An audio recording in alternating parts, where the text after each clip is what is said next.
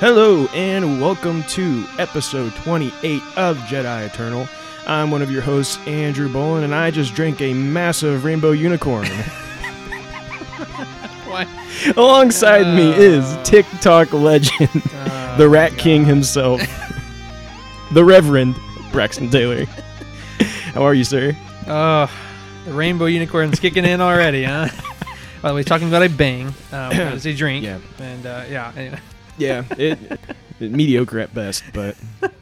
Or this is you're so addicted to caffeine that your body just can't, process it. Yeah, well, everyone has these bangs now, and, you see them everywhere. There's all kinds of different flavors and stuff, so I was like, I'll try. The gas station had, a deal where you get 3 of them, so I bought 3 of them. So Rainbow Unicorn was the one that you chose. Yes, I chose Rainbow Unicorn because... for the name alone. Yeah, and I have to say, I'm a little disappointed. I expected more from the Rainbow Unicorn. Well, with that name, it's such a high bar to meet, But, it is what it is. Oh, gosh. But, it's 0 calories, but, it's supposed to be an energy drink, right? So, Well. I feel the energy flowing through my veins. I can definitely tell it's working. I'm going to be jumping out of my seat here in a minute, so. Oh, gosh. Get ready, folks. Strap in. Get ready for the wild ride. Yeah. Anyway. Yeah, so it's been an interesting week. Here we are. We are recording this on Friday. Yeah. And yesterday, or last night, we were supposed to be getting a Mandalorian trailer. It did not drop. We'll talk about that in a little bit. Yeah. We also have a Clone Wars novel that we're going to review here for our main topic, so stick around for that. But we're going to jump right into the news. And to start off, we kind of got a 1-2 punch here in books. We're going to start off with Star Wars Alphabet Squadron concludes with Victory's Price. Yes. So, we got a fancy new cover here. Looks great. Looks cool, which all of the Alphabet Squadron novels have had great covers. If you haven't seen it yet, we did post it on our Facebook page, Yes, so you can go check that out. Yes. This will be interesting for multiple different reasons. I don't know if you have kept up on any of the... I'm not going to pretend to Alphabet know Squadron. I know anything about this. Okay. Okay, that's fine. That's so fine. our resident book expert can tell us about That's this. fine. So, it follows this group of pilots in the New Republic shortly after Return of the Jedi. And so these past 2 novels have been pretty good. And what's interesting about this is, if you notice from the front of the cover, we have an older man, right? Not super old man, but I'd say he's in his... Late 40s, maybe. Yeah, late 40s, 50s. He's got a gray streak in his hair. Yeah. Well, what's interesting to note about that is that character is Will Lark. And in the first 2 novels, Will Lark is a young man. Oh, yeah, yeah. So that's interesting implications there. yes, very interesting implications. Well, time frame and when this Yeah, happens. so it kind of sounds like maybe we're getting a big time jump. Yeah. And unless he just aged very, very quickly. Very quickly. Hey, stress will do it to you, so... And I read I've read the synopsis here, and it doesn't really mention jumping forward in time. Yeah. So I wonder if maybe it starts out right after the previous book, but then at some point jumps forward in time. I don't really know. We'll just have to wait and see. But anyways, this novel is going to come out March 2nd, 2021. So we still got to wait for that. We'll be getting the High Republic novel before this comes, and so lots of things still ahead before we get to that. However, keep it on your list. If you've not yet, go back and read the first 2. They're pretty good, especially if you're into, the starfighters and the pilots in the old X-Wing novels and all that stuff. Yeah. This is definitely for fans of those types of things from Legends. So, yeah. Let's go into our second news story about that follow along with books. We talked a while back about Thrawn Ascendancy and how I believe the Star Wars Celebration version of this was going to have blue edges. Yeah. And well, of course, Star Wars Celebration is not happening anymore. As to our dismay. Yeah. However, it looks like they have now decided to include this in the first editions of Thrawn Ascendancy Chaos Rising. So if you have a pre-order, you will most likely get this. Now they're not ensuring it to everyone because there is going to be a numbered amount of these books. Right. But chances are, if you do get a pre-order going, you will most likely get this novel. I was going to say, this is probably much more accessible than the special edition of Master and Apprentice was to us. Or to anybody, anything is more accessible than that. That's a whole other story. But let's just say when we were there, we tried our best to get there, and we cheated the system and everything. We barely even got it. So... Yeah, it was a miracle we got those books. Yeah. So this is pretty good for everybody though who would maybe not normally get to go to celebrations or whatever. Like if you want to pick this up and get the special edition, it's it's more accessible. You may not get it, but it's more accessible than maybe having to go to the con and being there early and all this stuff like that. Right. So and trying to get a ticket and all that stuff. It's a mess. Yeah. Yeah. So I think this is a win for everyone. That everyone will be able to get a chance at this. Right. And yeah, I mean, we'll see how this book turns out, but we don't have much longer to wait. It comes out on September 1st. So, oh, wow. So, I didn't realize it was that close. Right around the corner. And we have talked about maybe doing a little giveaway with that novel. So be listening for details on that soon. Yeah, very cool stuff. So, yeah, keep your eyes and ears out for that, folks.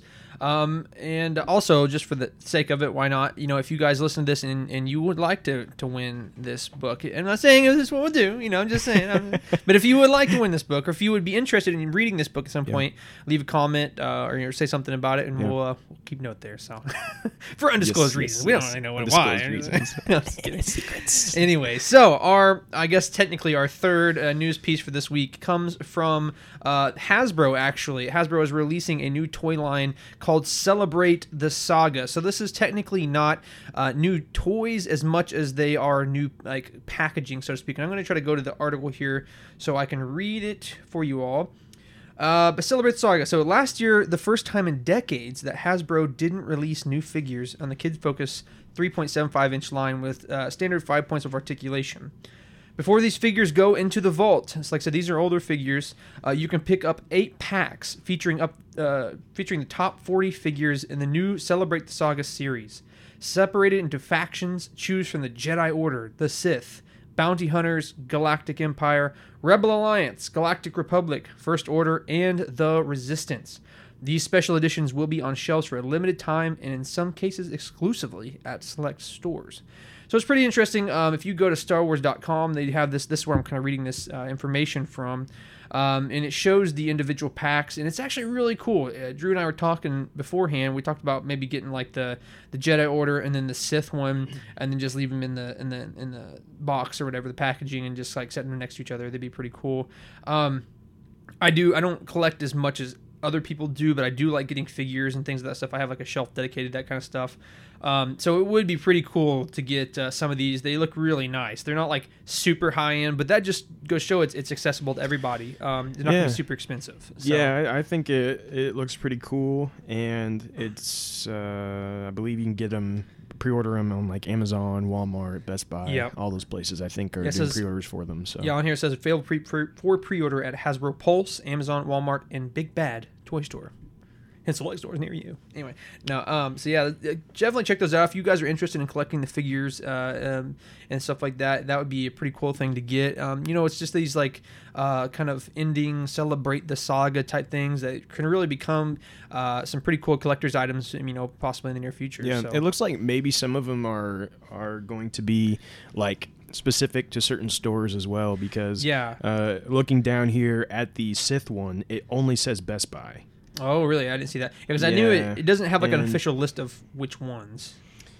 Or actually, no, I'm sorry. Not the Sith one. The Sith one has multiple stores on it. The First Order one says Best Buy. Oh, yeah. And the Resistance says Amazon. Yeah, so I figured that probably the more like, not generic, but widely known as like the Jedi Order. Or the Sith will probably won't be specific, but... Yeah, I'm really considering maybe getting the Jedi Order one and the Sith one both, and just kind of like having both those boxes. It looks cool. So yeah, really cool stuff. So if you guys are interested in that, definitely check it out. So Andrew, you want to go ahead and lead us off on our next story here? I believe we had a second half of that. Do you have? Maybe that? I just forgot what it was. What it was? Yeah, I probably just did. We were also going to mention that Star Wars Celebration had special edition Funko Pops I did forget that were gonna. It's all good. I'll just do it. There were special edition Funko Pops that were going to be there. However, again, because Star Wars Celebration is not happening, it looks like maybe these will be a little more accessible. I think they're going to be doing some kind of online thing here. I don't know if all the details are out on how to obtain these just yet, but what it is it's going to be a concept series, and it's the original Ralph McQuarrie artist drawings of some of the Star Wars characters. And so we have like Ralph McQuarrie's Darth Vader, Chewbacca, Starkiller, which was the female basically version of Luke Skywalker, and then Boba Fett in that like white prototype armor. Yeah. And so those are all going to be coming out as Funko Pops, which is really neat. And I think, I would just stay on Funko.com to check that out, figure out when exactly those will be being released and everything. I don't know if they even have a date yet. I just know that they've announced that there are going to come online sales, I believe. Right. So, yeah, they look really cool, though. Have you seen them? Yeah, I have actually seen them. Now that you mentioned it, I remembered it. I had seen them the other day on I think Reddit or something like that. And, they look really cool. In fact, I thought I'm probably going to pick these up because I really enjoyed some of the kind of the pre-concept stages of the original saga. Not saying necessarily that I would want it to, like, I'm glad it ended up the way it was, of course, but it is really cool to see what could have been type thing, and see these like in Funko Pops. It's just such an interesting medium to see them. Yeah. I do like Funko Pops, so I think I will probably pick these up. So yeah, well, the Darth Vader one for me is the one I really want, and it's got that it's a different design but still recognizable as Darth Vader. Exactly. And but and he's got like a blue lightsaber instead of red. It's just kind of it's just different, and I think it'd be cool to have in my collection. Absolutely. I'll go ahead and read this one off, and you can give us the details since you read this last one off. But so our final news story for the week is that there has been actually a new interview with head Kathleen Kennedy over Lucasfilm, and she says, and this is her quote, "Lucasfilm is stepping back to assess the future of the franchise." So Drew, give us some more information on that. Yeah, so this was an interview with The Wrap, and so I'm just going to read kind of what she said here. And they were asking her about George Lucas and the original trilogy and different things. And she said, "Oh, yeah, it's an ever-evolving process.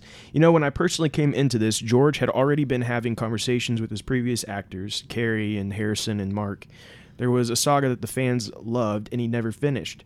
He always talked about doing 9 movies, and he was ready to complete that. And so our focus had been from the beginning on finishing that saga."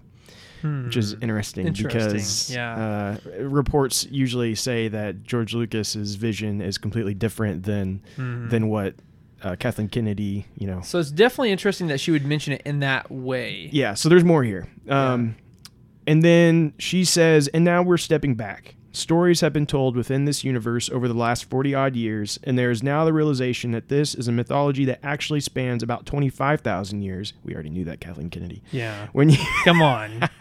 When you really start to look at all the different stories that have been told, whether it's in books and games.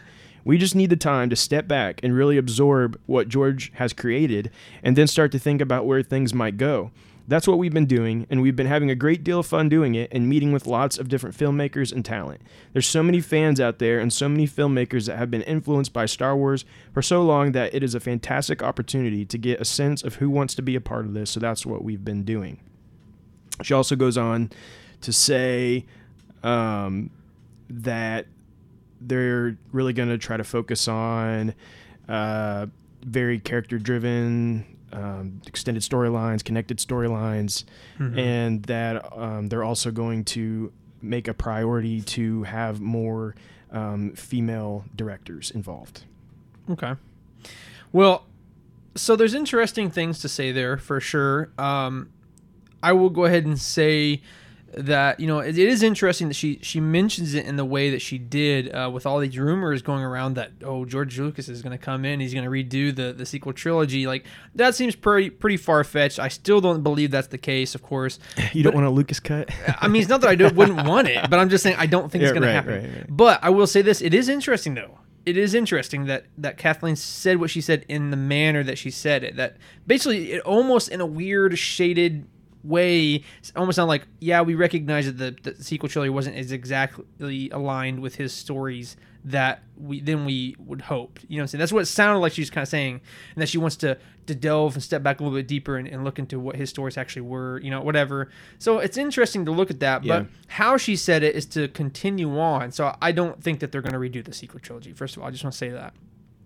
But I do think it is cool that she is recognizing that the fans' responses were and she also recognizes that it's more than just the 6 movies we had, right, way more, that she's acknowledging the fact that there is like a 25,000 year span of different an extended universe, the extended universe full of things, and she even she goes on to mention. She mentioned games, and what was the other thing she said? I can't remember, I have to look again, just because I do want to see what she said there. Yeah. But it is cool that she's mentioning that, and that kind of gives us hope for the future. Books and games, that's what she said. Yeah. And so which it's kind of funny because the way she says it makes it sound like someone like just told her about it yesterday. Oh, so apparently there's all these books and games. She's like, wait, there's books and games. Maybe we should look into those stories. No, there was. I honestly, I bet that's what it was, because there is an interview that when she was talking about the sequel trilogy, she had mentioned there was nothing to go off of. This was brand new for us. The fans had a heyday with that one. Yeah, with that comment. No, I don't think she was completely oblivious. I think she's not completely oblivious. I'd say she knew about. She had to have known there were books. I'm sure people have been telling her those things.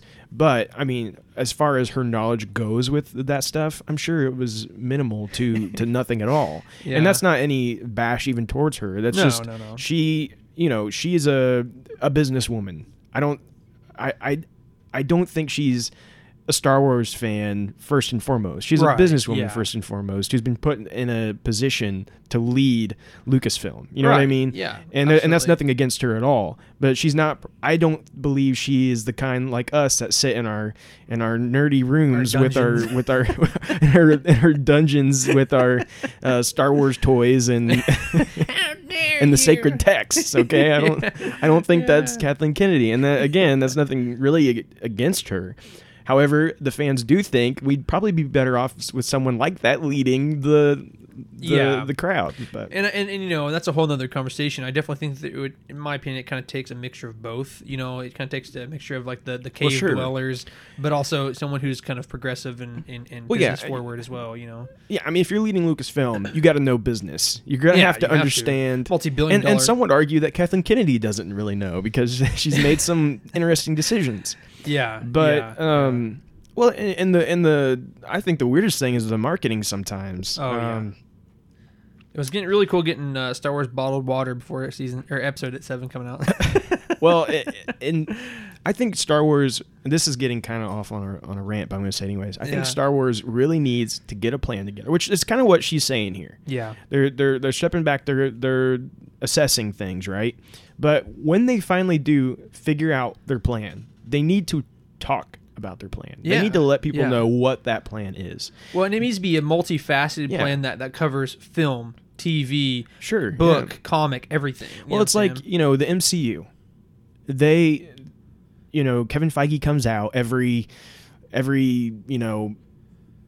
however many years and brings out the next phase. And he's like, here's the next phase or 2 phases of movies we're going to do.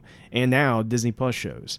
And of course all that's changed after he did that because of recent events. But however, it's still, we know what to expect with the MCU for a long time to come. Right. And I actually appreciate that. I like knowing what's coming. I agree. And right now, all of the fans of Star Wars, we just want to know what to expect. Yeah, I mean, you don't have to know all the details, but at least give us a foundation to work off of. We don't have to know every detail, but just give us something. So we know what's. I mean, yeah, we know of some Disney Plus shows.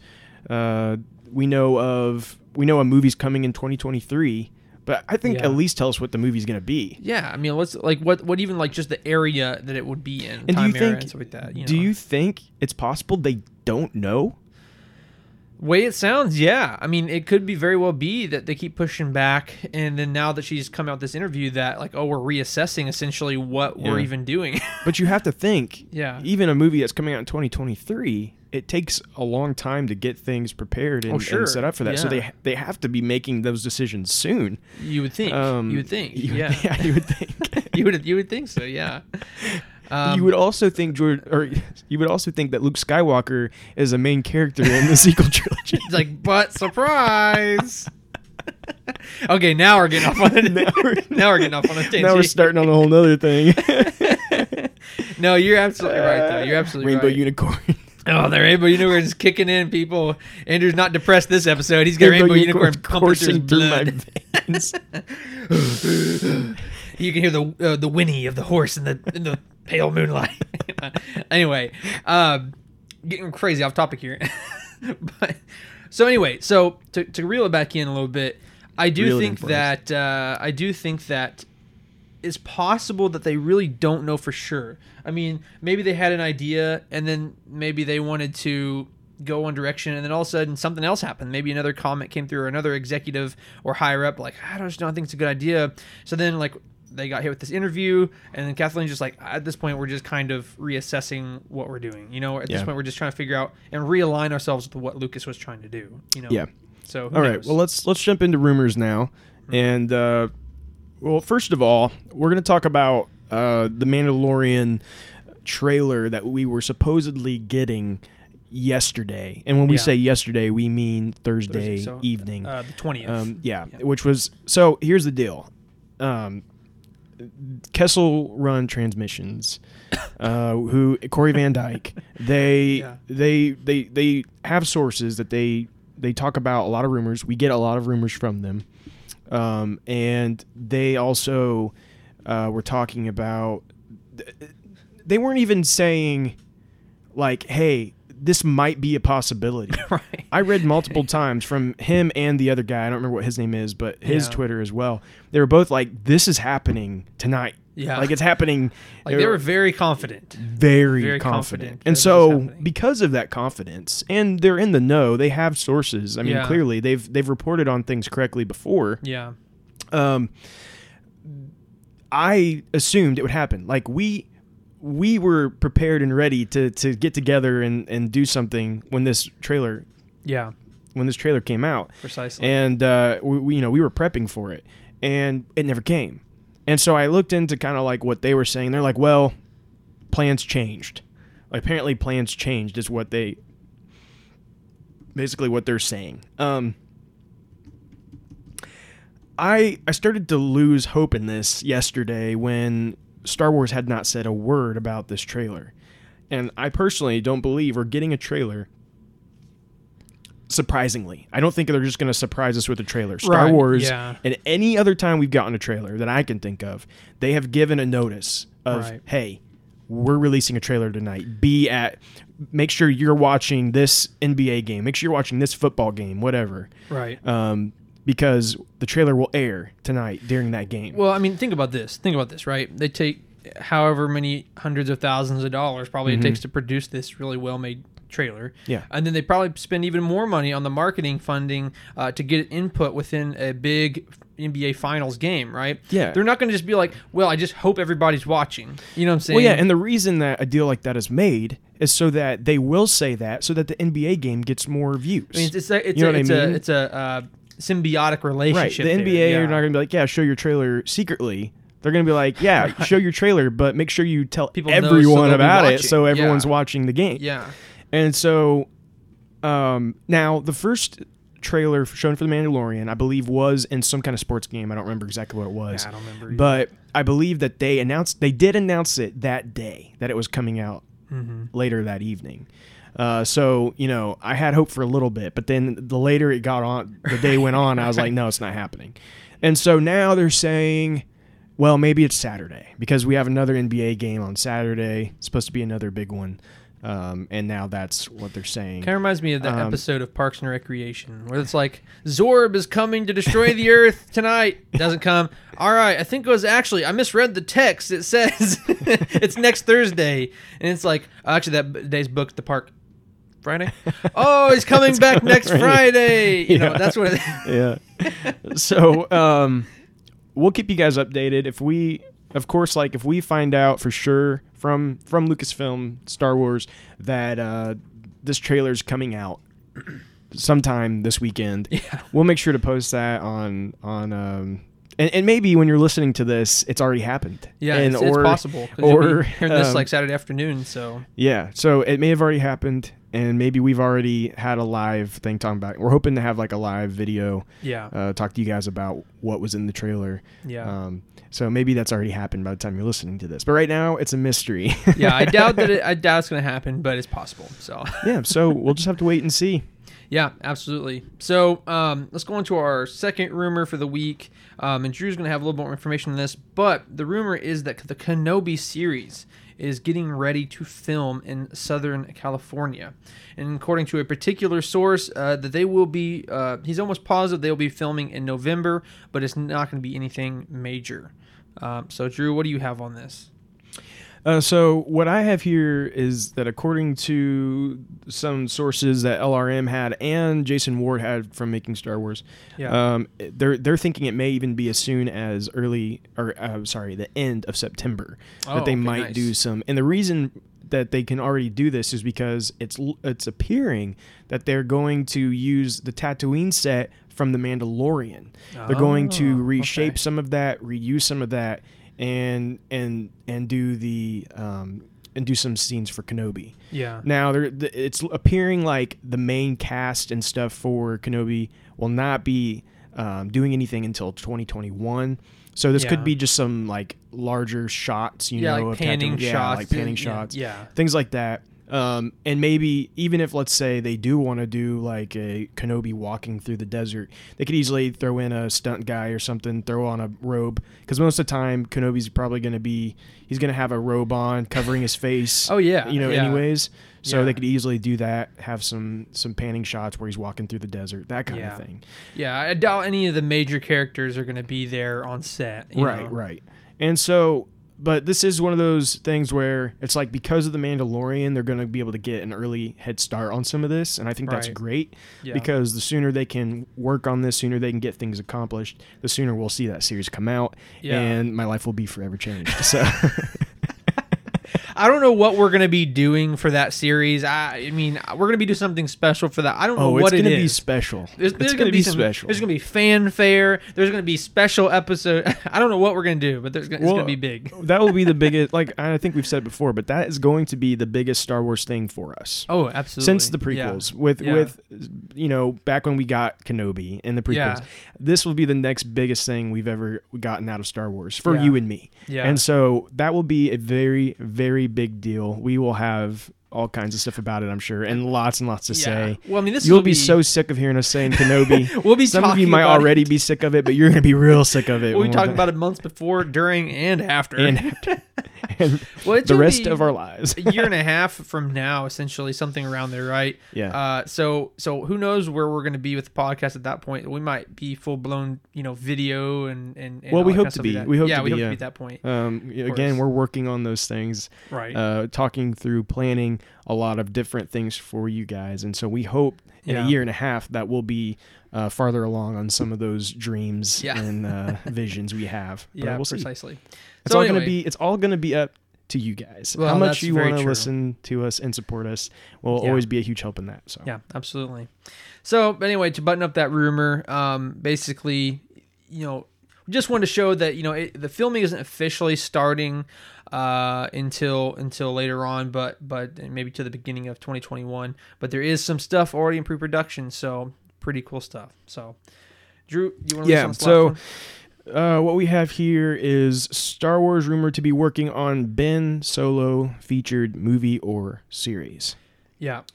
So I have a quote here, or I have a post from Corey Van Dyke. From Kessel Runs Transmissions again. Yeah, and So they're, yeah, like I said, they're a pretty good source for some rumors. That's for sure. But he says we've heard Ben Solo is a character Lucasfilm wants to further develop. We don't know if this is a series or a movie, but it's definitely being worked on. We also don't know if this is a pre-TFA or post-TROS. But if I were to guess, I'd say pre-TFA. Again, this is an early development. So TFA being The Force Awakens. So right off the bat here, it's actually kind of interesting. We already have been... Well, my first question is, did he watch the last movie? Yeah, now that you say that... it's kind of interesting. Yeah, I don't know. But you would say that, because this was only a few days ago. So I mean, so I'm like it's like somewhere in Spirit World. I don't know, maybe. Maybe see him like reuniting with Grandpa or something. Who knows? Oh, that'd be cute. Oh yeah. So anyway, so I mean, obviously, pre-Force Awakens would probably make sense, or maybe even like mid somewhere in the sequel trilogy. But that's the reason I'm like, to me, it's kind of surprising because we already have the comic. Was it The Rise of Kylo Ren? I believe it's called that. It could be wrong, but anyway, we already kind of have a fairly decent look into his younger life. So I mean, I wouldn't mind seeing it in that, but I don't know. It'd just be surprising to me if that did end up being what it is. I personally think there's a lot more to tell. Yeah. We've only gotten one comic series, and it wasn't even that long of a comic series, and it was basically when he turns, right, when he has that moment of and kind of gives into the dark side. So I think that what this most likely is, and what I think it should be, is actually the story of Kylo Ren becoming a Jedi with Luke. So see, I just want to insert this on just to get your opinion on this. So does that mean we're going to be getting some more Mark Hamill? Oh, absolutely. Because what I think this is an animated show. Oh, and okay. Yeah, I think this is animated. Okay. I think this will be an animated show with Mark Hamill coming back because he's a voice actor anyways. Yeah. It'll be very easy for him to do this, and it'll be a great thing. And we all get more Mark Hamill. Well, and we get kind of a redemption a little bit for some of us who are not super happy with Luke. yeah, exactly. And so I think this will be a win for us if we can get this show. Yeah. I will say, I hope this is not a kid's show. Oh, I agree. I understand Star Wars is for everyone. I like it to be that way. Yeah. So I'm not saying it needs to be some mature adult show. But what I'm saying is I hope it's not like Resistance. Really, I hope it's not super geared toward children, because it could easily become this group of young Jedi learning how to become making their way through the universe. And like it just ends up being this there's the quirky one and the what I'm saying, the tough silent one, and then but and Kylo Ren's getting bullied at the temple. It's and then Kylo Ren murders all of them. It's like so it couldn't. I mean, they could make it to that, but I hope that's not what it is. You know what I'm saying? Yeah, but there's so much more story to tell there. The relationship between Luke and Ben, and also just like in the process getting more about Luke in that time, because we don't know a whole lot about like Luke's adventures and what he was doing, and so we kind of would get that through that as well. So I think that's what it should be. I think animated is going to be the best way to do it, because doing a live action will be tough, just because you're going to have to de-age Mark Hamill, right? And that's even if he's up for it, right? And then like you'd have to cast a young Adam Driver, and I think it would be, logistically speaking, I think it would make a lot more sense to be animated. So I mean, I would be cool with it either way. It would be interesting to see it live action, but as long as they take the animated one in a good solid direction, I wouldn't care. I will say, I think if this is to be a live action show, it needs to be after his turn, and he's already Kylo Ren. True. Yeah. That way we can use Adam Driver. It's like, but to get Adam Driver to be in just like a random TV show, not that he hasn't done it before, but you know what I'm saying, you'd have to get him and Mark Hamill, and that would be kind of difficult. And the thing also to remember here is we already have the story of his turn, and so far in canon, when something like that has happened, they don't really go back to it, like it's already happened. Right. So and what I mean by that is we got that story in a comic, so I don't know that they would retell the story again and that's why it surprised me when that comic was released, because I thought that would be a story they would wait to tell in a movie or a series or something, because it's kind of a big moment.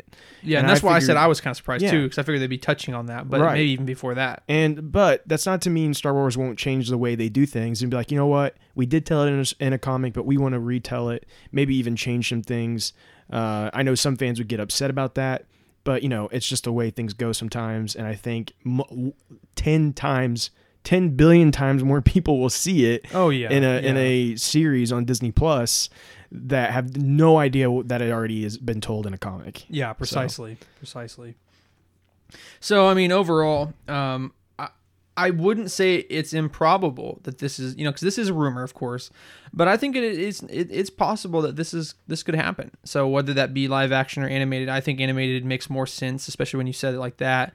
But yeah, so keep your eyes out for that. I mean, we have no clue, even if it's real, but even if it is real, when it would come or anything like that. But as we know, Ben Solo is definitely one of the more popular characters to come out of the sequel trilogy, if not the most popular. Absolutely. And my favorite character. Yeah, my favorite too. And so that being said, he's the obvious candidate to have another series come out of it, from the sequel trilogy. Well, let us not forget Rey's Lego Holiday Special. Well, you heard it here first. I can't even get it up. You heard it here first last week. Rey's getting her story continued in the most important form possible. Animated Lego Holiday Special. So it's only. That's funny. It's only downhill from here for Kylo Ren. He can't. I mean, he can't beat that. I mean, Rey's already got the top spot. So what are you gonna do? It's better than that.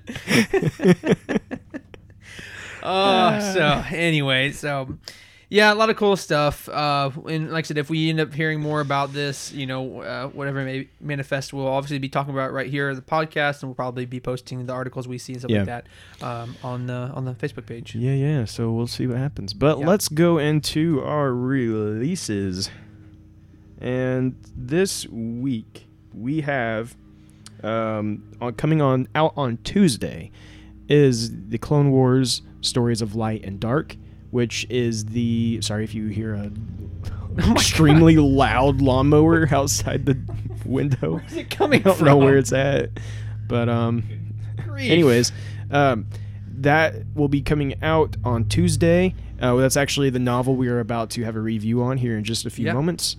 And also on Wednesday, we're getting Dr. Aphra issue 3 and Clone Wars Adventures or Battle Tales or whatever it's called. I don't even care about it. I don't even read it. So, but I think it's issue 4 is coming out on Wednesday as well. So if you like that series, you can go read it and tell me about it if you want. If there's something important, let me know. Maybe you can guys leave a fan review. We'll take a fan review and we'll talk about it on the show. Yeah, and maybe I'll go read it then if it's any good. But so yeah, that's all we have in releases this week. Cool. So we're going to go ahead and get into our Q&A for the week. As we all know, we make a Facebook post and now an Instagram where we ask you all to ask us questions, bring up topics, and more. And like I said, we always try to do 3 questions, topic, suggestions a week. If there are ever more, they'll be put into a queue for the following. So with that being said, we have 1 from last week that we're going to answer, and then 2 from this week. The first one comes from Kristen Perry, who says, when you played Jedi Fallen Order, what custom lightsaber did you use? So sometimes I have trouble remembering my own telephone number, so I probably am not going to be able to tell you exactly what I had. But I will tell you that, well, first of all, Drew, off the top of your head, do you remember anything about what you did? No. Well, there you have it, folks. All right, next question. No. I have no idea. The only thing I remember is that I did stick with try to keep a more traditional appearance of like a Jedi lightsaber. I remember at first I did try to make it either look like the Skywalker saber or Kenobi's, but you can't really make it look like either one of those. Right. But yeah, so that's all I remember. Yeah, I was gonna say it's kind of the same for me. When I first played through Fallen Order, and it's post Order 66, and everything's so different, and you're the last Jedi in his mind, at least. I tried to keep it pretty traditional. Like I don't know, I just had this feeling like, oh, I want to make it like look like the traditional. I want to keep it like the traditional sabers. So I kept it the classic like black and silver, and just like the I think I just kept it as blue and green and stuff like that. Right. But as I kept playing through the game, you met more ex-Jedi, more Force wielders and stuff, and you unlocked more and more things and stuff. I ended up changing a little bit. I started going back to my roots for whatever reason. I always end up going back to this, but like the wood handle and like the saber tooth thing. Yeah, as soon as I saw that, I was like, Braxton's going to use that. Yeah, I did. And then I changed the blade to green. And then as I kept playing it more, and then I kind of did like a second playthrough, I just started getting wackier and wackier, and eventually like I ended up having like hot pink everything, like pink shawl, pink ship, pink blade color, and I just thought like, oh man, how fun it'd be if I just come through and just wreck everybody, like we're just blasting all hot pink, But in terms of the hill, I don't remember any of the names, but like the one I ran for the longest time, I think it had something to do with like Valor and Defense or Valor and Wisdom, I think it was. So I apologize for none of the specifics, but yeah, for the longest time, I think Drew and I was kind of the same. We just kind of kept it basic, like traditional, like Jedi, black and silver type thing. Yeah, and so did she ask also about like your appearance, or was it just a lightsaber? Oh, just lightsabers. Well, I'm going to mention the appearance anyways. I did too. What really bothered me about that game is the fact that like all you get is a stinking poncho. Yeah, like a shawl poncho thing. Yeah. That drove me insane. Like I kept waiting for the moment when you find like a Jedi robe, right? I know. And I understand like you're a Jedi in hiding. He wouldn't wear a Jedi robe. Well, whatever. He's going around killing people with a lightsaber. Let me put on a Jedi robe. Okay, but later on you get an Inquisitor's outfit. So why can't you get a Jedi robe? Daggone it. Yeah, I mean at some point I think that should have been an option, right? Yeah. I understand the beginning. You're in hiding. Blah blah blah. I get that. But it would have been nice to eventually have that. It's not in the game at all. No. All you get is you do end up getting the Inquisitor outfit, but that came like later on after the game was released. It was like a DLC or whatever. But for the longest time, you only had different designs of ponchos and then just like the jumpsuit he wore underneath it. Mm-hmm. And I never liked the poncho. I never got into that. Now, one I kind of did like. They modeled it. Wow, sounds like a stroke. Modeled it after the rebellion, like fighter pilots. There was like the orange and white. I ended up using that one a lot because I thought that was pretty cool. To be honest, I don't remember what poncho I used, but I do remember I used the it was supposed to kind of look like Luke Skywalker's jumpsuit, like his kind of like what was it called? It had something that kind of a callback to that as well. I don't know, but it was like a tan. Anyways. I would wear that and try to look as close to a Jedi as possible, right. But there's no way to really make it look like a Jedi. No, you really can't. And so that's what I'm asking for the second one. Yeah. Give me Jedi robes. I know. And now they've become more of a Jedi and more. He's like probably going to end up training people and all this stuff like that. I want to see that. He needs a Jedi robe. He needs a robe. He needs a robe. So anyway, yeah. So in terms of the saber, I think we just kind of kept it classic. We variated it a little bit from time to time, especially when I was on Kashyyyk. I changed it back to wood and horn and all stuff like that, but kept it pretty classic. So, all right. So thank you for the question, Kristen. Our second question comes from David Gill. Hey, and he says, "What do you think lightsabers smell like?" I think burnt popcorn. He has like 3 questions, so let's kind of like hit all of them real quick. So let me touch on that one real quick, that first part that he said there. So in Legends, we know what a lightsaber smells like. They talk about it multiple times that it smells like ozone. Mm-hmm. And so what's funny, maybe it's like subconscious memory, but that's exactly what I thought would smell like. Yeah. And I don't know, I can't reference like any kind of new canon where they talk about that. Then it might be out there. But I can't say for sure, so I'm not going to say that. Yeah. But I know plenty of times in Legends it talks about the smell of ozone on a lightsaber. Mm-hmm. And and it's, which for those of you who may not know, that's like you might smell that before a storm, Yeah. And it's because of the lightning energy and the splitting the atoms and blah blah blah. See, well, I was gonna say what my original thought was static electricity. That smell of static electricity, which is probably ozone, honestly. But yeah, so like that that really hot laser, electric. It's it also creates burning air molecules around it. So it's some kind of seared smell. Exactly. Yeah. So that's what I'm going to assume is the smell. Yeah. And I assume that will. And who knows? Maybe it does smell like burnt popcorn. I don't think so. Just kidding. We can mess with Dave. We know him. He's his brother-in-law or whatever. I don't know. Yeah, what he is to him. So he's a schmuck. He's a schmuck. No, burnt popcorn? Are you kidding me? What is this, rookie hour? I love you, David. We're just kidding. But anyway, I think like static electricity or like ozone for sure is like something I'd go. Or like here's a great example. Like the old tube TVs, and then like you smell the TV when it's on, and you can get that like static shock from it. That smell, that's what it is. I just pictured you like your face just like smushed into the screen, like taking a big whiff of it. Oh my gosh, it smells like a lightsaber.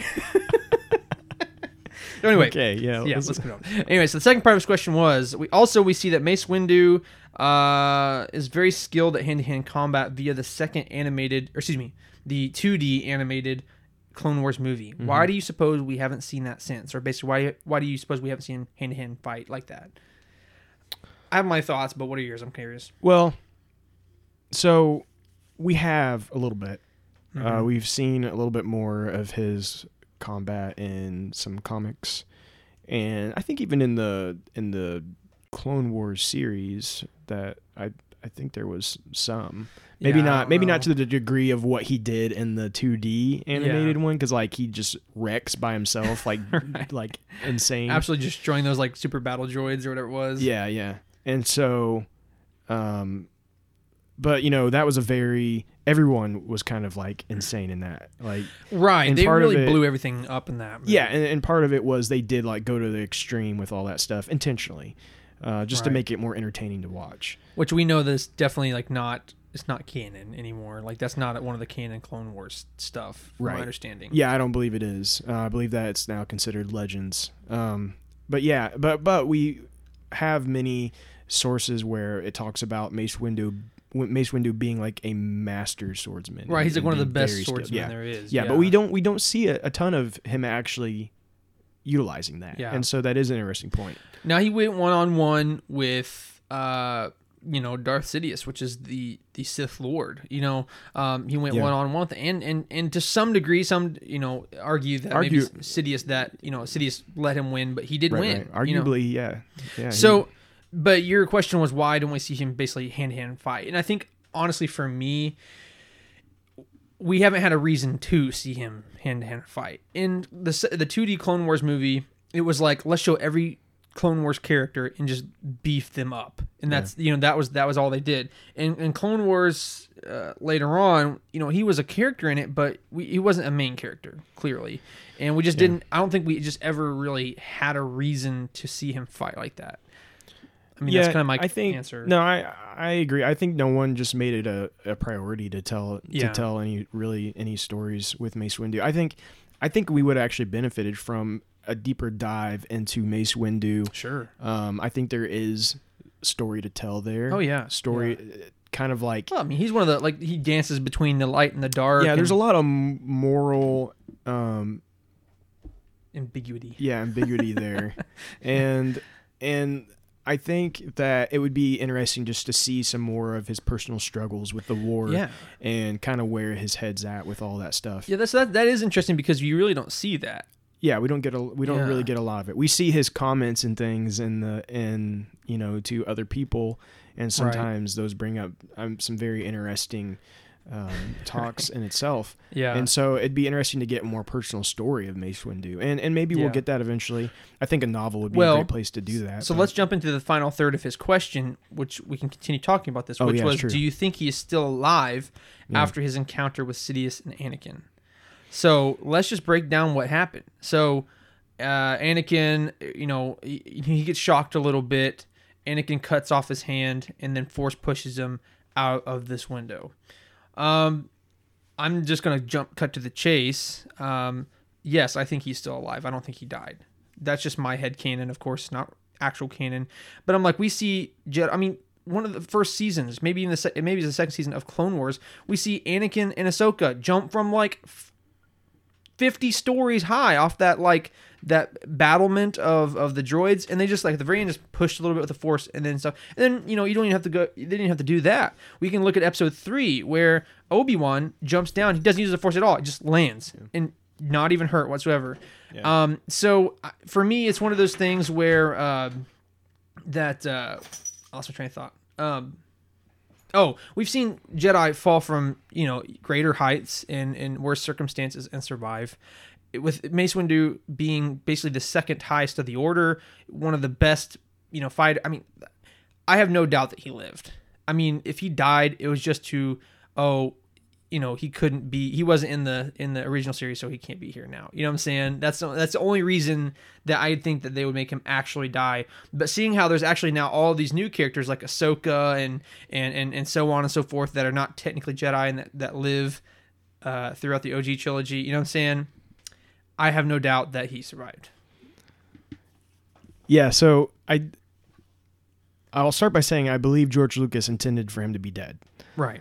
In Episode 3, I believe that was George Lucas's intention. He dies when he falls out the window. But I am 100% in agreement with you. Mm-hmm. There's no way he's dead. There's no way. There's no way. Now that Disney owns it, they can change it, right? They can add to this, and Mace Windu's got to be alive. There's no way he died from that. Now, the way you handle that is where it's tricky. And why I think they've not touched it yet. Right. And why they may still not for a long time to come. Right. Because how do you handle a Jedi considered to be one of the best to never show up in the original trilogy, to never help out, to never... Exactly. That's where it gets difficult, right? Well, here's the thing. This is just my thought. Like, Mace Windu has always been, like, no feeling. Pardon me. He's like always been like no feelings, right? Like this is what we have to do. Let's just do it. I don't care how you feel about it. Just do it. And maybe because of that rigidity of self-code, plus dancing with the light and dark with Style 7 or whatever it is. My point is that maybe after the order fell, he's just like, okay, whatever, I'm done. I'm doing my own way. I'm doing this by myself. I'm just going to survive now. And I can easily see Mace Windu being like that because he was kind of like a loner. He really was like, he really didn't have any close friends, because, Qui-Gon had Obi-Wan and Anakin had Obi-Wan and they all had each other, you know what I'm saying? Everybody had somebody, it seemed like, but Mace Windu really never was that close to anybody. So I could see him just like abandoning everything, just living by himself. You know what I'm saying? I mean, I get where you're coming from, but I feel like Mace Windu believed in the Jedi Order. Yeah, I mean, I agree with that. And so I don't know that he would truly just throw it all away. But I think... it's interesting, like you said, we have all these, we now know there's plenty of Jedi that survived Order 66. Mm-hmm. Used to, when the original trilogy came out, it was only Obi-Wan and Yoda. Yep. And that was it, right? Yep. And now we know, of course, there were actually plenty of others that maybe weren't considering themselves Jedi anymore. They weren't called a Jedi, but they were Jedi. They were, they were light side Force users with lightsabers, yeah. Oh, I just thought something. What if he was stunned because of the lightning and this trauma of getting his hand cut off, gets shoved out the window, hits his head, and loses his memory? I'm just saying. Are you being serious? Yes. I mean, it's crazy, but bear with me. He loses his memory. That's where you lose me. I don't want that story. No, I'm not saying I want that, but I'm saying like that's one way that they could do it. Well, that's the thing. It would be a tricky story. It really would. Because then you also have to be like, well, why didn't Obi-Wan and Yoda know? Right? Yeah, I mean they could sense because Yoda says he could sense in the Force that wouldn't they know and that kind of thing. Yeah.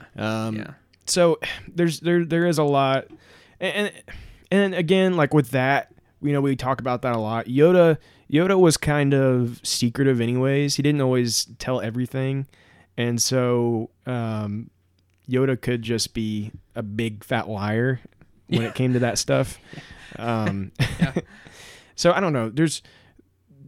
I hope we see that story one day. I hope we see a story of Mace Windu still alive and where that leads.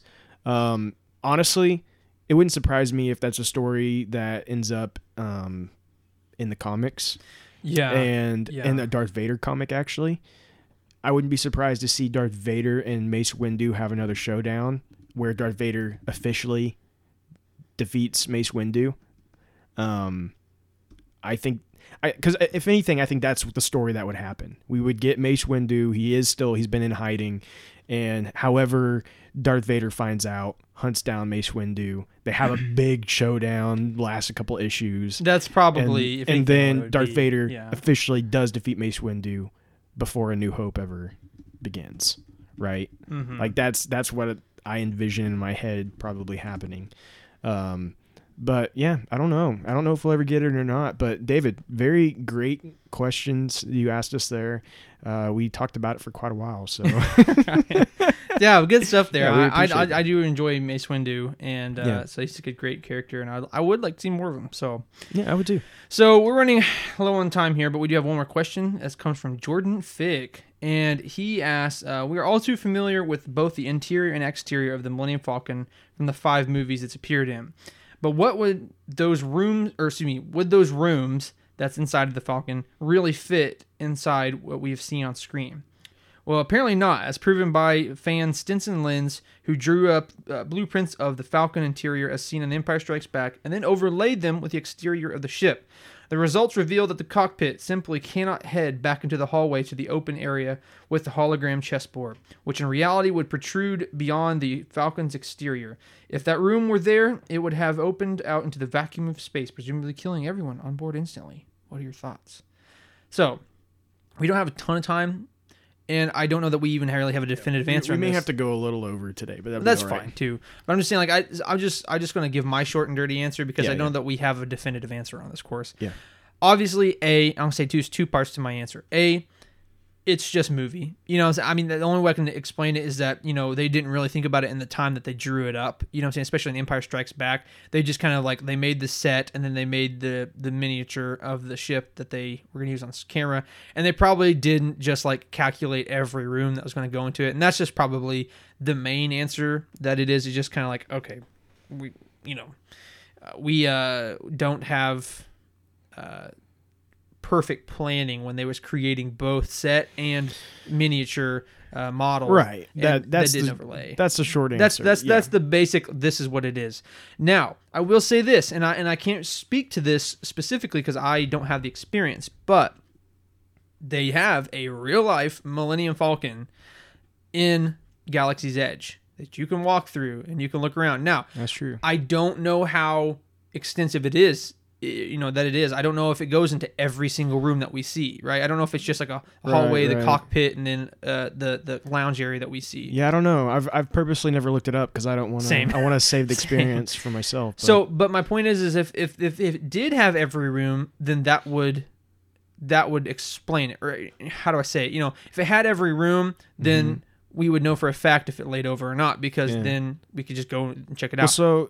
So when he asked this question, I looked at the blueprint he was referring to, and according to the blueprint, it doesn't fit, right? And so, but I think for me, Pablo Hidalgo says it best, and he's the one who's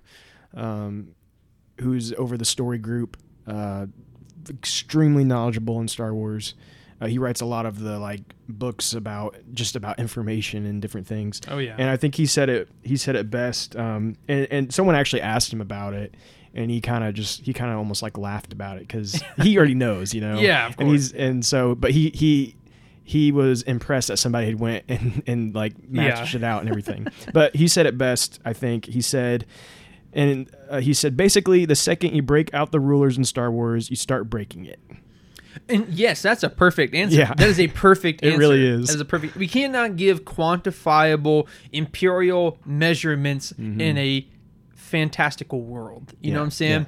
Yeah. Now, I mean, not to say that that's a bad question, Fig. Don't think that. Of course, that is a great question. No, I actually really enjoy the question. Yeah. But I think that does hearken to a great point, is that when we start trying to give empirical measurements of a fantastical world, I do think that breaks the universe, you know? Yeah. So the simple answer is I just don't think they thought about it, Fig. But at the end of the day, I do think that once we start delving in that, then we're going to have to go into a whole litany of other things that we're going to have to measure, and then and you find out none of it really makes sense. Once you pull the thread, it's going to start unraveling the whole. But that's the thing. That's what's magical about Star Wars. We don't want it to necessarily line up with the real world, or it wouldn't be Star Wars. And it wouldn't be. Yeah, it would just be regular life, and that would stink. So to Fig, to kind of answer your question, I agree with what the guy said. It doesn't really match up, but I also am okay with it, and it doesn't really bother me.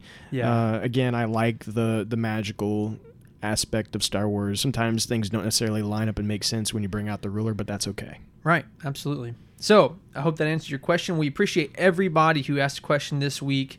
We are very, very thankful. We love, like I said, we say it every week, but we love all these questions. It is honestly the best part of the episode for me and Andrew both. The fan interaction is really what makes this show what it is. And being able to talk to you all and get your questions and comments and just interacting with you is so fun. So please continue to do it. Please continue asking questions. Just if anything for our sake, we love it. We really, really love it. We do love it. And so we hope that you continue doing it. Yeah, always one of my favorite parts to look forward to. Absolutely. But are you ready for our main topic? I am ready for our main topic. So we're talking about the Clone Wars. Mm-hmm. Stories of Light and Dark. Mm-hmm. This is a middle grade novel, and thanks to Disney Publishing, they gave us an early review copy, so that we would review it before it came out.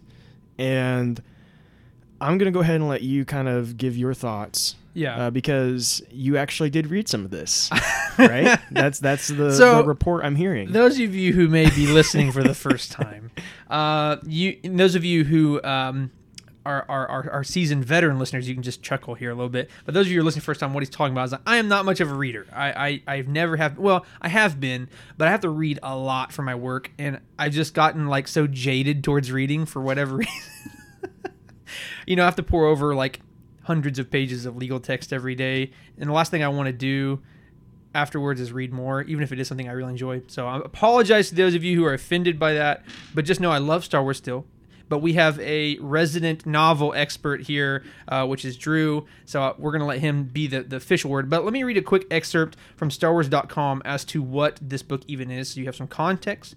But Star Wars The Clone Wars Stories of Light and Dark, coming August 25th, promises to be a beautiful tribute to the just completed animated series. The anthology will collect 11 stories by 11 authors, and I'm not going to attempt to read all of their names because some of them are very complicated. That's what the article says. But it includes 10 retellings of memorable episodes and arcs and one original Night Sisters-based story. So, if you love the tales of Ahsoka, Maul, and clanker-busting clones, Star Wars The Clone Wars Stories of Light and Dark will give you the chance to experience them again in a whole new way. So, to go over my simple plebeianite thoughts on this, I thought it was actually really good from what I read. I thought it was good. It is a mid-grade. It's kind of like a tween novel type thing. It wasn't for adults, but I did think it was pretty good. I enjoyed it. From what I read, but I read about half the book, so that's doing pretty good for me. So, but honestly, I thought it was actually pretty mature writing. Some of the things that I complained about in some of the other children's books, or young adult novels and stuff, was that the writing was kind of, I read it and I'm like, okay, this is definitely meant for kids. But I will admit that a lot of these mini stories, were pretty mature. Kids could still understand them, but yet you read it and you're like, it's not like oversimplified. And I don't want to get too in depth because I don't want to give spoilers or anything, but there is a different author for each chapter, essentially, or a different story. And I just thought a lot of these stories that I read were very mature for what it was, and the way they explained things and described things was really vivid and in depth, and I really enjoyed that aspect of it. In fact, one of the first chapters we get into, and I'll just say this, is that was with Yoda, and it was actually one of the very first episodes of Clone Wars that we see, where this is not really spoilers because we already know the episode, right? But we see Yoda, he's trying to go to the Trandoshan? I can't remember what it was. The king, I can't remember. Yeah. He's trying to help them out. And And but basically, we all know the story of that episode, but it was so cool to see it in Yoda's mind. Like, it was from Yoda's perspective and what he was thinking about. It was just so cool to go back through these stories that we, like I said, know and love, but seeing it in a different way. And I read that, but I wasn't really sure how accurate that really was. I didn't know what that meant necessarily, and it was very accurate. I thought it was super cool to go back and reread these from a specific character's perspective. You know, when we're on a television show, we're seeing it from all these different other characters. In that episode, we have all the clones, and then you have Yoda, and then we have Dooku, and we have Ventress, and we have all these other characters. But it was so cool just to pinpoint on one character, be in their mindset, their thoughts. And this was one of the first times that Yoda really interacted with the clones. So to see his thoughts about the clones was really, really neat. So overall, my thoughts on this: it was a great book. It was still a kid's book, it was still, and it's nothing too extraordinary, out of the normal, whatever. It's retelling, out of the 11 stories is 10 retellings that we already know about the episodes. So it's nothing too crazy. What was your favorite of the stories? From what I read, I really did like the first two stories. Honestly, I really liked them. The Yoda one and the Dooku one was really good. The Anakin one, the third chapter was all right. I didn't dislike it. It was all right. But yeah, I just think that first chapter for me was really good. I really enjoyed reading about Yoda. Yoda's a great character. But I really did like the Dooku one because, it's his inner monologue, and just Dooku's just like ragging on everybody. It's so good. Yeah. So I really did enjoy that. So I will get my simpleton words out of the way and let our resident novel expert get in here. So, Drew, I have, like I said, my standard questions I'm going to ask you, but go ahead and just tell me what your general thoughts are of the book. Well, I want to say first, I'm really, really surprised because, well, first of all, I'm surprised that you read as much of the book as you did. Yeah. But also, our views are completely different on this book. Really? Yes. Really? Yes. Wow. Normally we agree on most things. Yeah. I do not agree with you at all. I can tell by your face you're like, are you serious? I do not agree with you at all about this novel whatsoever. Really? And that's okay. That's okay. We can have different, and it'll make for interesting conversation because we can talk about, we can get into it a little bit. Yeah. But I'm just going to go ahead and read my written review that I had to post for Disney Publishing. Yeah. And it's short and simple to the point, and then we'll go into a little more detail. But so I'll just read that real quick. It says, The Clone Wars Stories of Light and Dark is a short story collection of Clone Wars episodes. This collection retells episodes from new perspectives and has one brand new story to tell as well. I have to be honest, I did not expect much going into this novel. I am baffled why this impressive list of authors were asked to retell stories when they could have created new ones for us to enjoy. I agree with that. My assumptions were correct. This book does not bring much to the table, and did not even use what I would consider to be the best episodes of the Clone Wars. All is not lost, though. I did enjoy getting into Kenobi's head during Kenobi's Shadow and Maul's retelling of his encounter with Obi-Wan in Dark Vengeance. Stories like the two previously mentioned are written well. I'm just not sure what purpose they serve. Mm-hmm. I will mention that the brand new story, Bug, was not included in my review copy. I'm unsure why that is, but I will be eagerly awaiting the release so that I can check it out. Overall, I believe this is a missed opportunity. I understand that it is a middle-grade novel, but I think a whole collection of new stories would have been great for fans young and old. I recommend this to a younger audience who has yet to see the Clone Wars series, but I cannot recommend to anyone else. Yeah, so let me preface what I was saying earlier, how good it was, so that, right? I'm in my mindset, this is a young person's novel. This is a kid's novel. Mm-hmm. So, because I feel like the last couple times that I had reviewed them, I was pretty harsh on them, but then I preface but it is a kid's novel. So I came into this this is pretty good if you're reading as a child. So yes, reading as me as a almost 25 years old who reads heavy literature all the time, yeah, it's not great. And I absolutely do agree with you on the fact that why did they retell episodes? Why didn't they go into new things? It doesn't really make sense. I'm just saying from my perspective, I think it was good. It was fun. I think I'm kind of biased, though, because I love Clone Wars probably more than any other Star Wars medium. So I thought it was really cool to dive into those characters' heads again. You know? And you love the Clone Wars episodes more than I do. I have a lot of issues with Clone Wars sometimes, and you actually enjoy a lot of them. And so, and so maybe that's part of my problem here. But but I just... for example, you really enjoyed the Dooku one. That's my least favorite out of really? the entire. That's funny. And the reason for that is I hate that story. I despise that story. No, I didn't love the story itself. And the reason I despise that story is because they put Dooku, Obi-Wan, and Anakin together, made them work together, and they're like joking back and forth the whole time about it. Yeah. And like, oh, you know, like we're enemies, like, you know, and like teasing each other. Yeah. And you're telling me the same people, Anakin and Dooku, that fought in Episode 2, and then the one that Anakin cuts his head off later is joking around, buddy, helping each other out in the Clone Wars in between that? No. That was a stupid kid's story is what that was, okay? No, I agree with you. The fact that can even be considered canon is appalling to me, okay? Whoa. Okay. I'm serious. Unicorns kicking in, my word. I'm dead serious. I can't stand, and that's the one thing about Clone Wars that gets to me sometimes is it goes to these weird, like, you know, the only reason they're telling the story is because it's a kid's show. Mm-hmm. And so anyways, I think that some of this was well written, and I do like the perspectives that we get here, and like you were saying, where you get like you focus in on one character, you get in their head, and so like you see that episode, but you from a different way because it's going into, like, for example, with Kenobi, we get the story of Satine being killed by Maul in that story. Right. And so you get to see where his head's at when that happens. That is interesting. That is cool to see.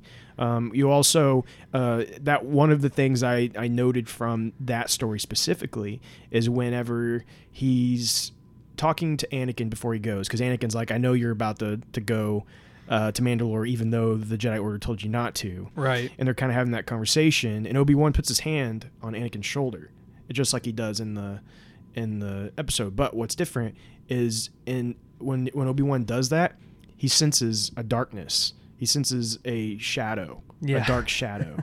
And he thinks it's because of something to do with Maul and all this stuff. But what he doesn't realize is it's actually Anakin, and because Anakin's getting darker and darker and turning to the dark side. And so that was a cool little thing. That is pretty cool. Yeah. And there's little things like that throughout the book.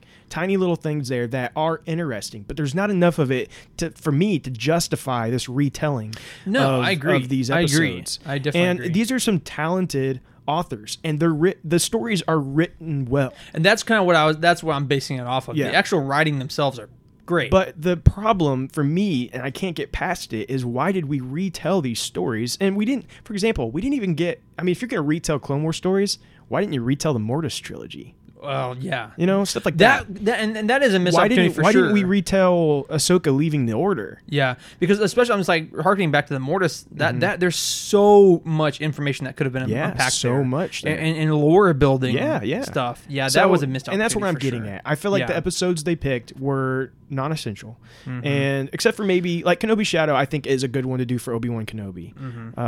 And the Maul's is excellent. Just getting into Maul's head is always interesting, and like I think if you were to listen to the audiobook of that with Sam Witwer reading it, I think it would be really good. Yeah. But it just feels so unimportant, and they could have used these authors and be like, hey, you tell your own story about the Clone Wars and see what they come up with. Why couldn't we get that? And the other thing that I found really interesting about this novel is we get all of these stories from different people's perspectives, right? And each story is someone else. We don't get one of Ahsoka. Yeah, now that really surprised me. We have a story that Ahsoka is heavily focused in, but it's told from the perspective of a young Padawan who's with Ahsoka and not Ahsoka. Yeah, I mean, because really, Ahsoka is Clone Wars. Yeah. I mean, when you think about Clone Wars, what came out of that show really was Ahsoka. I mean, yeah, Ahsoka's like the main, I would say, the main character of Clone Wars. Yeah, exactly. And so we do get one of Captain Rex. Yeah. But and again, that was another character that was come out of that. So it was good to have. Which this story, I didn't read all of it, but it wasn't super. It wasn't as what I wanted it to be for sure. But again, like. It's just odd. The choices about all of this is odd. Yeah. And I'm curious how it started and what the the purpose of it was. But I'd say if anyone is going to do this, don't get it in a book.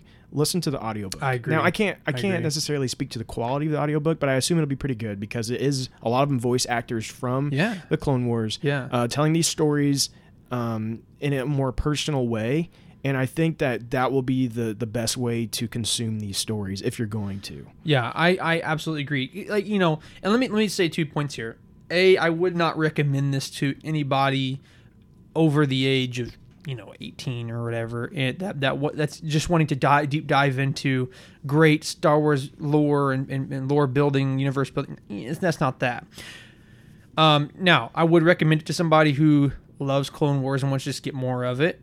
I would recommend it to someone who's young, who just wants to likes Star Wars or wants to get into Star Wars. Stuff like that. Now, I will say this. You mentioned that, this was a lot of these were non-essential stories, and they could have built on so much more. I will say, though, the non-essentiality, it's not really a word, but, the non-essentiality of this book was there on purpose, in my opinion. This is just a kid's book. They're not going to have great lore-building things in a kid's book. Yeah, I agree with you, but that's exactly my problem. Why did they even make this book then? What's the purpose? Yeah. Especially since they wanted to play off the success of Clone Wars.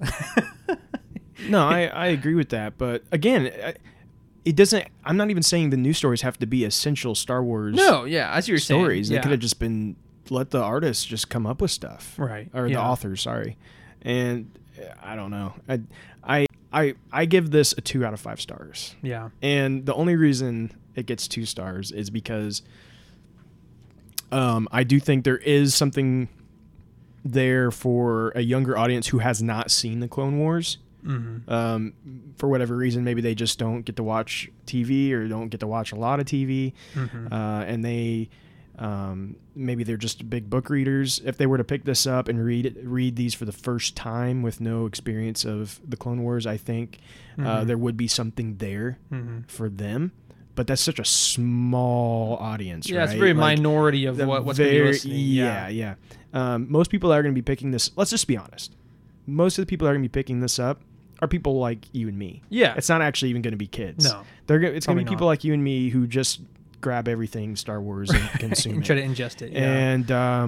And they're going to, I think most are going to be a little disappointed with it because, again, it just, I don't think it brings very much to the table. And there is one brand new story that was not in the review copy, and I don't know why.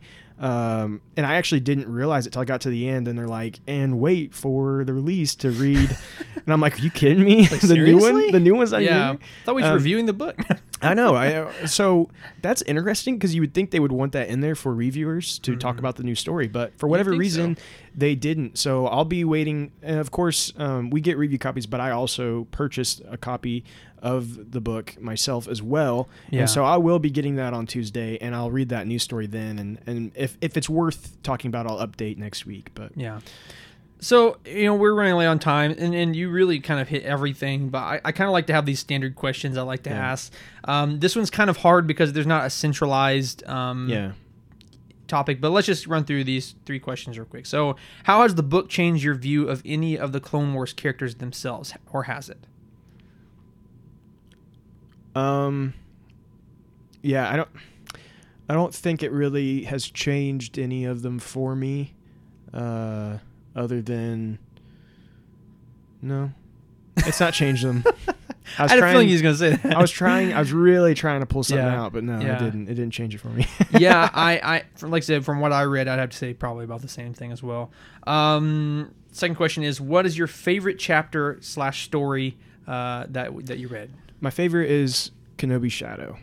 Had a feeling you'd say that. Which, is kind of predictable. But really, no, it is really good though. Like, I of course was more excited about that one than any of them. But when I realized the story it was telling about him and Satine, that really did interest me because you kind of see that struggle with Obi-Wan and the Jedi Order, and we know that at one point he would have left the Order for her when he was younger and different things, and then seeing her have to die and all that stuff it's interesting to get in Kenobi's head during that. And as I've said before, Kenobi's story can be pretty tragic. And so that's definitely my favorite. Seconded by the Maul story, Dark Vengeance. It's written very well. And it immediately, as soon as I started reading it, I was reading it in Maul's voice. Like, it just immediately, the way it was written blends into that so well. Yeah, that's awesome. So last but not least, this is the one main question I like to ask every single time, kind of as a baseline. I have a feeling I know what your answer is because you already said it. But how has the book changed your view of Star Wars and or the universe? And has it at all expanded the universe? Yeah, so not really. Yeah. The only thing I'll say about expanding is you are getting these stories from an inside perspective of their thoughts. You're reading their thoughts. And so that, I guess, brings a little bit to those episodes. So like if you were to watch one of those episodes and you're like, man, I wonder what, Obi-Wan was thinking during that moment. I guess for that, there's a little bit of expansion there. Yeah. But even then, most of the time, it's not that big of a deal that you. It's more like filling out the gaps rather than expanding further. Right. But little things like Kenobi touching Anakin and sensing that darkness and stuff that was interesting. There's little things here and there like that, but for the most part, not much. Yeah. So overall, it definitely serves the purpose. The book serves the purpose of what it is meant for, as a young person's novel, child's novel that just wants to maybe get into Star Wars. A parent who has a child that maybe likes Star Wars or whatever it may be. So overall, it was well written for what it is. But if you want to check it out, you absolutely can. Coming out the 25th. But overall. We are thankful, though, regardless of our opinion. Very thankful to Disney. Very thankful to Disney Publishing for giving us a review copy. We hope to continue to review their books and still working on Del Rey, trying to get them to start giving us some early review copies of those. Until then, with Del Rey, we will probably do some reviews. It just won't be early. Earlier. They'll have to be, because we'll get those the same time you guys do. So they'll also have to come a little later. But wish us luck on that. We're trying to get early copies. I actually just sent a big long email to Del Rey a couple days ago, telling them about how we'd really like to be a part of that, so that way we can get those. So we can basically tell you guys what we think before they come out, and so that'd be great. But we'll see what happens. So if you guys want to help us do that, continue to help us to grow the page. We absolutely love being your guys' source of unbiased Star Wars knowledge, news, all that good kind of stuff. We would like to be the bastion of truth in the world of Star Wars, as we always like to joke around. What we aspire to be. There's a lot of rumors. There's a lot of biased opinions. We want to be unbiased. Well, we're always going to have bias, but we're going to try it. We will always be biased in Obi-Wan Kenobi, but but regardless, like we're just saying, like who it comes from, what the content is. We always want to be unbiased, right. And we always want to tell the truth. And we hope that you guys enjoy that.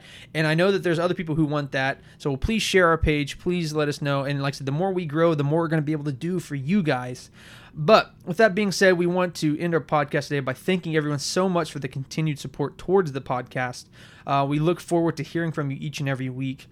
Please like and follow us on Facebook, Twitter, YouTube, and Instagram now. We're getting out there for weekly news, polls, discussions, memes, and more.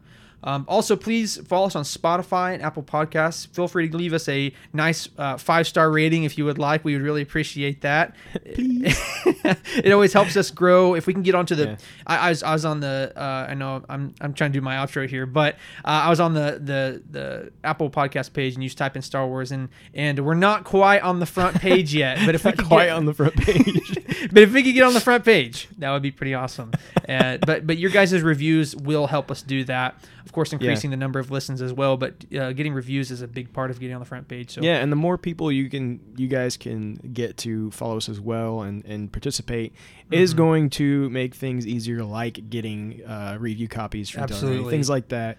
The numbers help with those things. They will look at the numbers and decide if we are important enough to do such things. Exactly. And one day we hope maybe to even be able to be a part of some even bigger like marketing, or not marketing, but like publicity events and things. And absolutely, we'd love to do that. And maybe start to get into even doing some interviewing and lots of things in the future. Absolutely. But none of that is going to be possible without you guys. So. Yeah. So we thank you for your support, but we would love for it just to grow and be able to do more stuff for you guys. But regardless, we thank you for listening, and we invite you to join us next week for episode 29.